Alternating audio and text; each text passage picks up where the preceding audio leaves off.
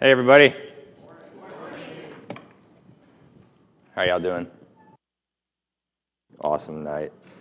Turn to Romans 10, and here's what it says starting in verse 5. For Moses writes about the righteousness that is based on the law, that the person who does the commandments shall live by them. But the righteousness based on faith says, do not say in your heart, who will ascend into heaven, that is to bring Christ down, or who will ascend into the abyss, that is to bring Christ up from the dead. But what does it say? The word is near you, in your mouth and in your heart. That is the word of faith that we proclaim. Because if you confess with your mouth that Jesus is Lord, and believe in your heart that God raised him from the dead, you will be saved. For with the heart one believes and is justified, and with the mouth one confesses and is saved. Let's pray. Father, we thank you for your word. We thank you that we can look to it, and it's in your word, Lord, that we receive truth, and it's in your word that we can know you. We thank you, Lord, for the revelation of your Son, Jesus, and even today in worship, God, how we can lift up our voices to you and worship you, the triune God. I pray, God, now you'd bless the rest of our service. We thank you that you are near to us, that you dwell with us, God, and that you are the one triune God. We love you. Amen. All right, last time in my sermon, I talked about the elements of faith. And I want to review them briefly, and then I'm going to talk about obstacles to faith. Do you guys remember the three elements of faith? You didn't know there was going to be a quiz today. All right. I'll go easy on you, since you guys did such an amazing job at the barbecue. Okay, so there's three elements. Knowledge is the first one. If you walked up to someone in some remote village in the Himalayas and said, Jesus loves you, that probably wouldn't mean much to that person. For all they know, Jesus is the guy that lives on the edge of town, right? I mean, who's Jesus? That would be really the first question that they would ask. So when we talk about true faith, or a faith that saves, the first thing you have to have is knowledge. You have to have knowledge about the thing that you're being requested or challenged to put your faith in. But just knowing the information, so you meet that person in the Himalayas and you explain all this information. You could walk through parts of the Bible. You could go through from Genesis to Revelation and give maybe a 30-minute overview. That information about Jesus, just knowing information about Jesus, that doesn't save someone, right? So the first part of true faith is knowledge. You have to have that, but knowledge alone does not save someone. Knowledge of Hinduism doesn't make you a Hindu. Studying the teachings of socialism, thankfully, doesn't make you a socialist, okay? But you do have to have knowledge. The second aspect is assent, or you might even say intellectual assent. Knowledge alone is not enough. You need more than that. But assent is acknowledging that the information is true and accurate. So back to that guy in the Himalayas, you're talking to him, and you kind of go through Genesis to Revelation, and he's listening, and you finish, and he's like, oh, that's a nice little myth. That's a nice little story. Okay? So he has information, but at that point, it's just knowledge. If you talk to him, and he came and said, wow, that's amazing. That's true. Okay? Then he's intellectually assented. He's come to the place where it's not just a story that's made up or some myth or something like that. There's actually knowledge that he can assent to and say that is factually accurate. That would be intellectual assent. Look at Matthew 8. We see a little example of this in Matthew 8. In verse 28, it says, and when Jesus came to the other side, to the country of the Gadarenes, 2 demon-possessed men met him, coming out of the tombs, so fierce that no one could pass that way. And behold, they cried out, what have you to do with us, O Son of God? Have you come here to torment us before the time? So here we have this story about these demon-possessed men. These demons are crying out, right? They know who Jesus is. They have the knowledge, right? And they even assent to the knowledge. Look how they address him. Back in verse 29. What have you to do with us, O Son of God? So they actually have the knowledge. They actually assent to who Jesus is. He's the Son of God. But what's their reaction? It's like, stay away, right? Don't mess with us. They don't bow down. That would be the appropriate response. No. They quiver. They're in fear. So just the knowledge and even the assenting to the knowledge doesn't save you. So what else do you need? You need trust. Trust. So to depend on Jesus to save you is really the foundation when we talk about having a biblical faith. Okay? You do need the knowledge. You have to assent that it's true, but you have to come to a point where you actually trust in Jesus, not yourself, not anything you do, but a trust in Jesus to save you. That you have the confidence that he can do that he will do that. That's trust. You need that aspect to it. Many people, even so-called believers, have the first two parts for faith. They got the knowledge and they have the intellectual assent, but they're missing the trust. You have to have the trust. So saving faith is trust in Jesus for forgiveness of sins and for eternal life with God. That's what we talked about last time. This week I want to talk about some obstacles to faith. What are some obstacles to faith? And the first thing I want to talk about is something, and I mentioned it at summer camp, but I wanted to mention it again, is what I call article theologians. Article theologians. It's someone who reads an article or a blog, and then they think they know the subject like they're an expert. Just one article, and they're the expert. It's like they're a 5-minute expert. And I call them article theologians. Here's the thing, and I've been guilty of it myself, and some of you have too. Just letting you know. You look foolish to those who really understand the issues well on that particular subject. Okay? If you can read a 5-minute article and become an expert in it, that's probably not that big of a topic. Okay? It's just, right? And here's the thing. I'm not an expert in many things. Okay? I'm not an expert in many things. And when I am not an expert, I try to go to the experts. Some of you I've texted about different things, whether it's working on my house or figuring out chemistry or different things like that. If you're not an expert, acknowledge it, admit it, go to the people who know much better than you.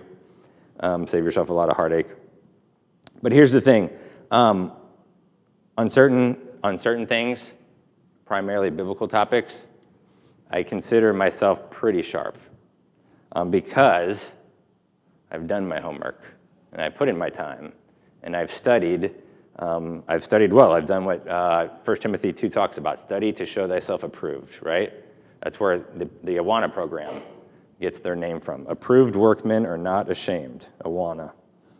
So that's what I have done to the best of my ability. I've put in my time. And if I'm very careful, if I'm going to speak to a subject, I'm very careful if I'm going to speak to it, because I want to make sure I'm well informed before addressing the topic. And when I see people, whether it's a blog or a Facebook post or something like that, I can spot someone in my little tiny area of expertise when they're rambling on and uneducated in certain things, making mistakes that anyone who has actually taken the time to do a little study would never make. When we do that as believers, and then some unbeliever sees us making basic mistakes on some topic we're trying to discuss, it kind of discredits us as believers. Because it's like, wow, they don't even take their time to do their homework. Why should I believe them on something that's really important, like the gospel? So really what I think is happening there is there's pride on our part. And we want to be and feel like we have the right answer to everything. Every person wants to have the right answer to everything. I want to have the right answer to everything. And I think it's noble that we aspire to do that. And guess what? You do think you're right on everything. So do I. If I didn't think I was right on something, I'd change my position to the right thing, right? So everyone thinks they're right on everything. But on the things that we're not really sure about, let's express a little humility, right? And at least admit it. And if we're not an expert, if we don't have much knowledge, let's show you a little humility, and at the front, admit that, okay? So let's get rid of the article of theologians. There's only one being who knows it all. His name is Yahweh, okay? So when you act like you know it all, you're acting like God, not in a good way. Look at 1 Peter chapter 5. It says this in verse 5. Likewise, you who are younger, be subject to the elders. Clothe yourselves, all of you, with humility toward one another. For God opposes the proud, but gives grace to the humble. There's not too many things where God, it says specifically in Scripture, where God opposes someone for doing something. But when it comes to pride, a number of times in the Scriptures it says God opposes the proud.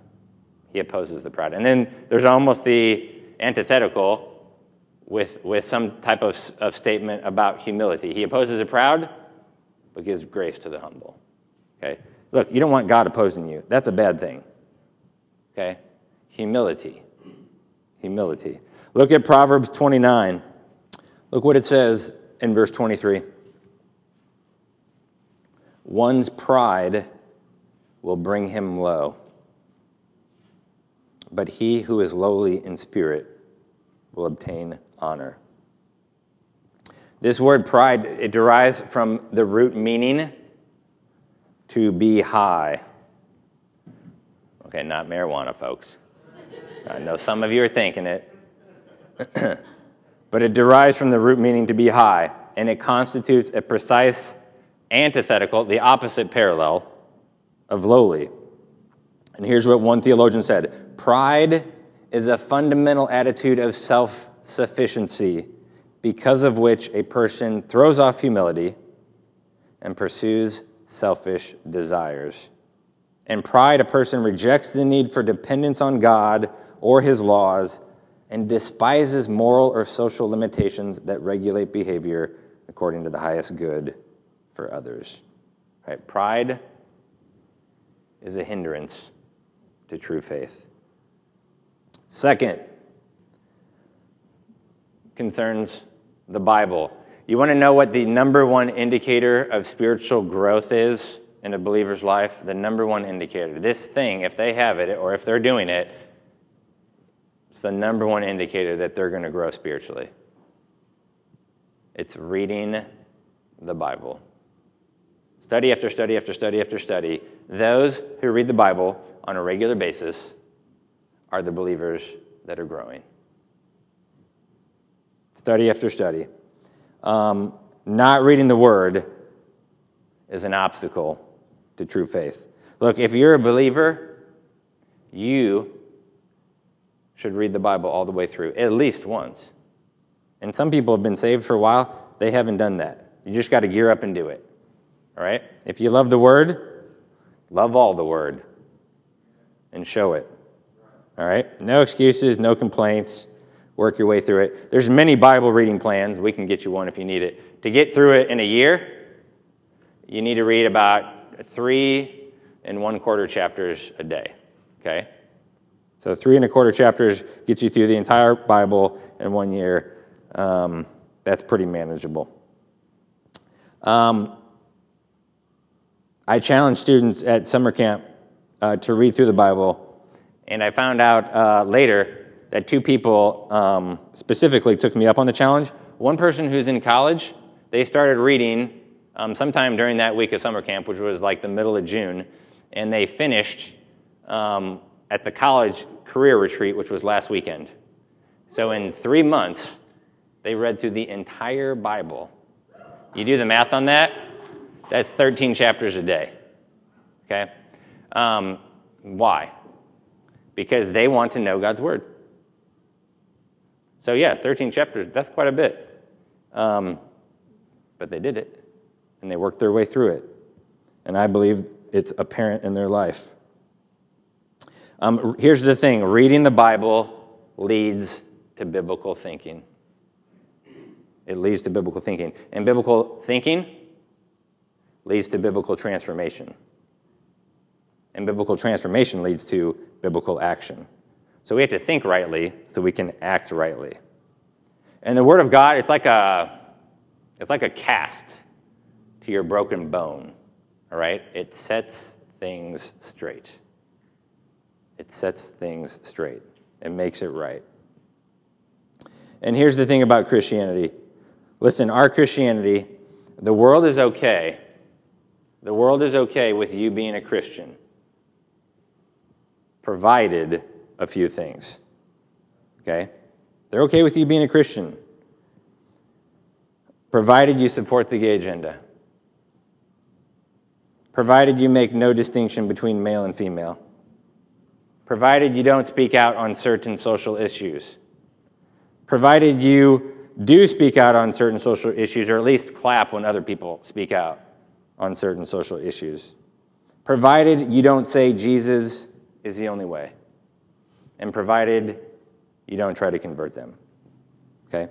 You do that, and the world's okay with you.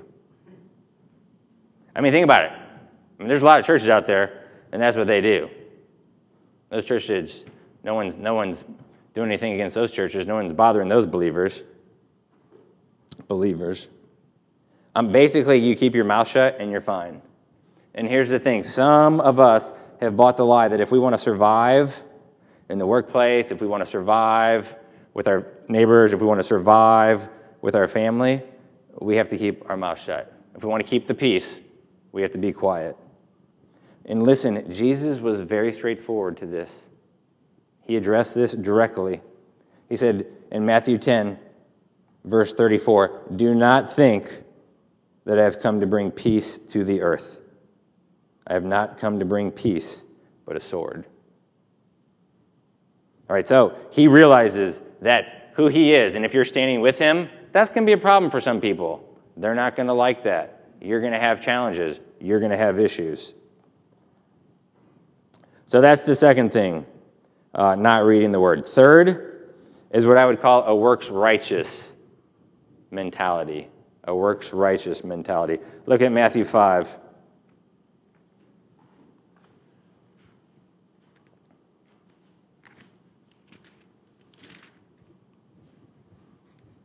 What do I mean by works-righteous mentality?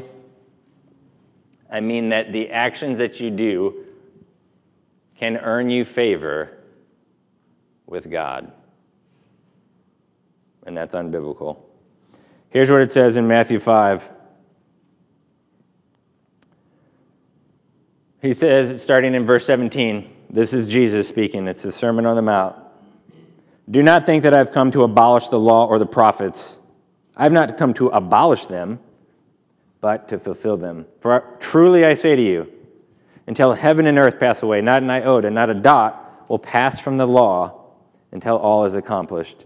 Therefore, whoever relaxes one of the least of these commandments and teaches others to do the same will be called least in the kingdom of heaven. But whoever does them and teaches them will be called great in the kingdom of heaven. For I tell you, unless your righteousness exceeds that of the scribes and Pharisees, you will never enter the kingdom of heaven." So he's saying in order to go to heaven, you have to be more righteous than the Pharisees. Is that possible? Well, yes and no. Because I know what y'all are thinking. No, it's not possible to be more righteous externally than the Pharisees. They were the most righteous people externally of the day. Right? They followed the law to the T. In fact, they were so concerned about breaking God's law, they had the written law, the Torah, and then they kind of built what theologians call a fence around the law, the oral law, which added additional commandments to all the commandments already found in the Old Testament. What was the result for them? It was not salvation. The most righteous externally did not earn their way into heaven. Why? Because it's not about works. There's nothing you can do. So, people hearing this, when Jesus was saying this, would have been pretty dismayed. Like, they'd be like, the Pharisees are pretty righteous, Jesus, and if I got to be more righteous than them, then I don't got any shot. Which is part of his point, actually. Like, exactly. You ain't got any shot on your own. So how does anyone go to heaven? Well, can you be more righteous than the Pharisees? Well, the flip side is yes, someone can be righteous on your behalf. You, yourself, individually can't be righteous, but can someone else be righteous on your behalf? Yes, Jesus. Here he comes. He lives the perfect life, obeyed the Father in every way, gives his life, as we sang in the song, as a ransom for many. He's crucified. He bears your sins and my sins on the cross. So here's the thing. You hear the thing, Jesus, he wipes away your sin. He wipes away your sin, which he does, and that's great. But if God right now just wiped away all the sins of everyone in the whole world, and then a split second later, those people died, would they go to heaven? No.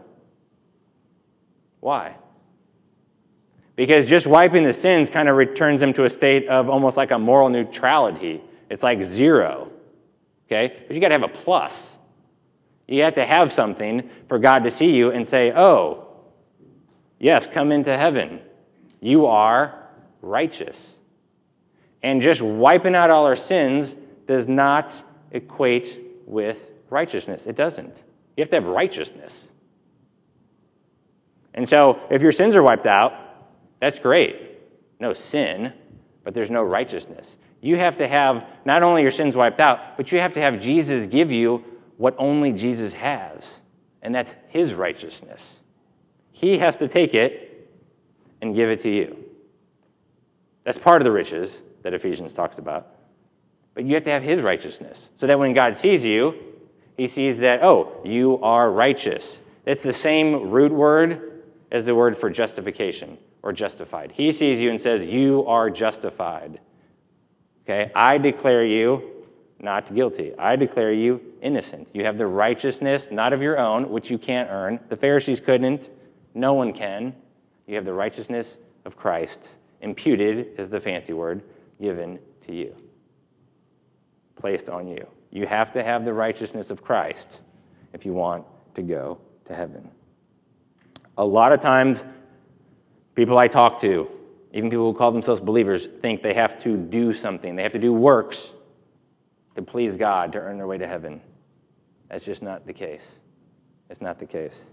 Okay? God wants faith in action. He wants our faith to be an active faith. But you have faith first, a true saving faith that has the knowledge and the assent and the trust. Okay? So you're actually saved. And then as a result of being saved, you do something for the Lord. You don't do it for the Lord to be saved. You do it because you already are saved. So think about the barbecue outreach. I mean, that's a good thing that we did. All right? Hey, we handed out more hamburgers than we did the first time. All right? So we handed out a ton of hamburgers, a ton of hot dogs. And you know what? Over half of y'all were there, which was awesome to see. Okay? If you got suggestions for making it better, email me. We're jotting down notes. But Liberty needs to come together collectively to be outward focused at times. So that's why do we do the barbecue? To collectively be a witness to this dying world. Okay? Why Hidden Valley? Why Link? Because that's where God has placed us for this time and moment. So God's aligning our hearts with that ministry, and we have an opportunity to come together. It is good to see you all apart from Sundays. All right? Hope you feel the same about me. But it's good to see you guys outside of Sundays. I think it's important for us to see each other outside of Sundays and to collectively come together to be outward focused as a church. It's a good reminder for us when we're together. You know, I mean, like Laura was like a little sharing machine on Friday night. You know, she was talking with people, looking for opportunities. I don't know how many people she talked with. It looked like 25 or 50 or something, all right? That challenged me. I need that. That was good. I was encouraged by it, and I was like, that's what I need to be doing. It's good for us to do those things as a church and get out. Part of it kind of gets us out of our comfort zone. Part of it tells us, hey, you know what? Let's not focus on ourselves, but let's focus on others and their needs. And you know what? It reminds us, once we go outside, that there's a dying world that needs the gospel, and we have it. So at times we're going to do those things, and we'll focus outward. At other times we'll focus inward. There's nothing wrong with that. You need to have a good balance. But a great example of that was yesterday with helping Brian and Aurora move, right? It was a little inward. It was outward focused, but inward focused as well. And there were so many families there. It was like pretty much from 7 a.m. to 7 p.m. People helping out the knee bones move. And by the way, they're here today, which is, I just got to say, that is amazing.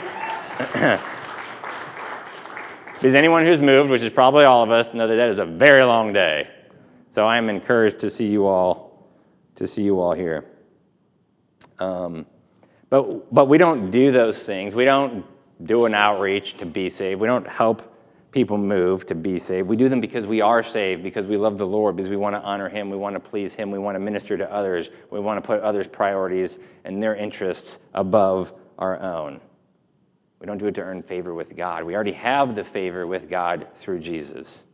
If you got Jesus, you have favor with God. You don't have Jesus, you don't have favor. It's that clear. So I want to encourage us. Some of us, maybe the word today is humility. Okay, all of us should be fighting against pride constantly because it will creep in without you even knowing it. So you need to be on guard against that. Maybe that's the word for you today. Fight against the pride. Humble yourselves. Some of you, the word might be to get in the Word, to get in the Bible and get serious about it, to get reading it. I don't know about you, but if I have a Bible reading plan, it sure helps me a whole lot. Okay? If I'm just kind of wandering around doing my own thing, flipping open the Bible randomly, I usually don't read as much. So get a Bible reading plan. Get in the Word. Realize your salvation is not your own doing. I want you to see this in Ephesians chapter 2, verse 8. For by grace you have been saved through faith, and this is not your own doing. It is the gift of God. And then look at verse 9. Not a result of works, so that no one may boast. What's not a result of works? You being saved. That's not a result of works. Okay?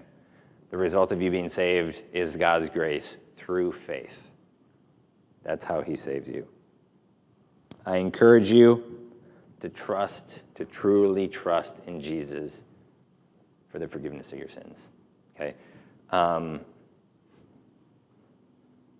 I've seen and I've read many people, they grow up in the church, and they have the knowledge for sure. They even have the intellectual assent. But it's not, we might say it's not real to them. They've never really trusted. Don't be one of those people. Don't be one of those people. Look, someday we're all going to appear before God, and He says He's going to separate the sheep from the goats. Okay, He's going to do that. And there's going to be two lines, so to speak. And you need to make sure that you are in with the sheep. All of us do. That you're on the side with the sheep. Okay? The sheep, eternal life with the Father forever. The goats, eternal damnation in the lake of fire forever. Okay? The contrast literally couldn't be any more clear. And each of us have to make that choice. And really, it comes down to who you're going to live for. You're going to live for Jesus?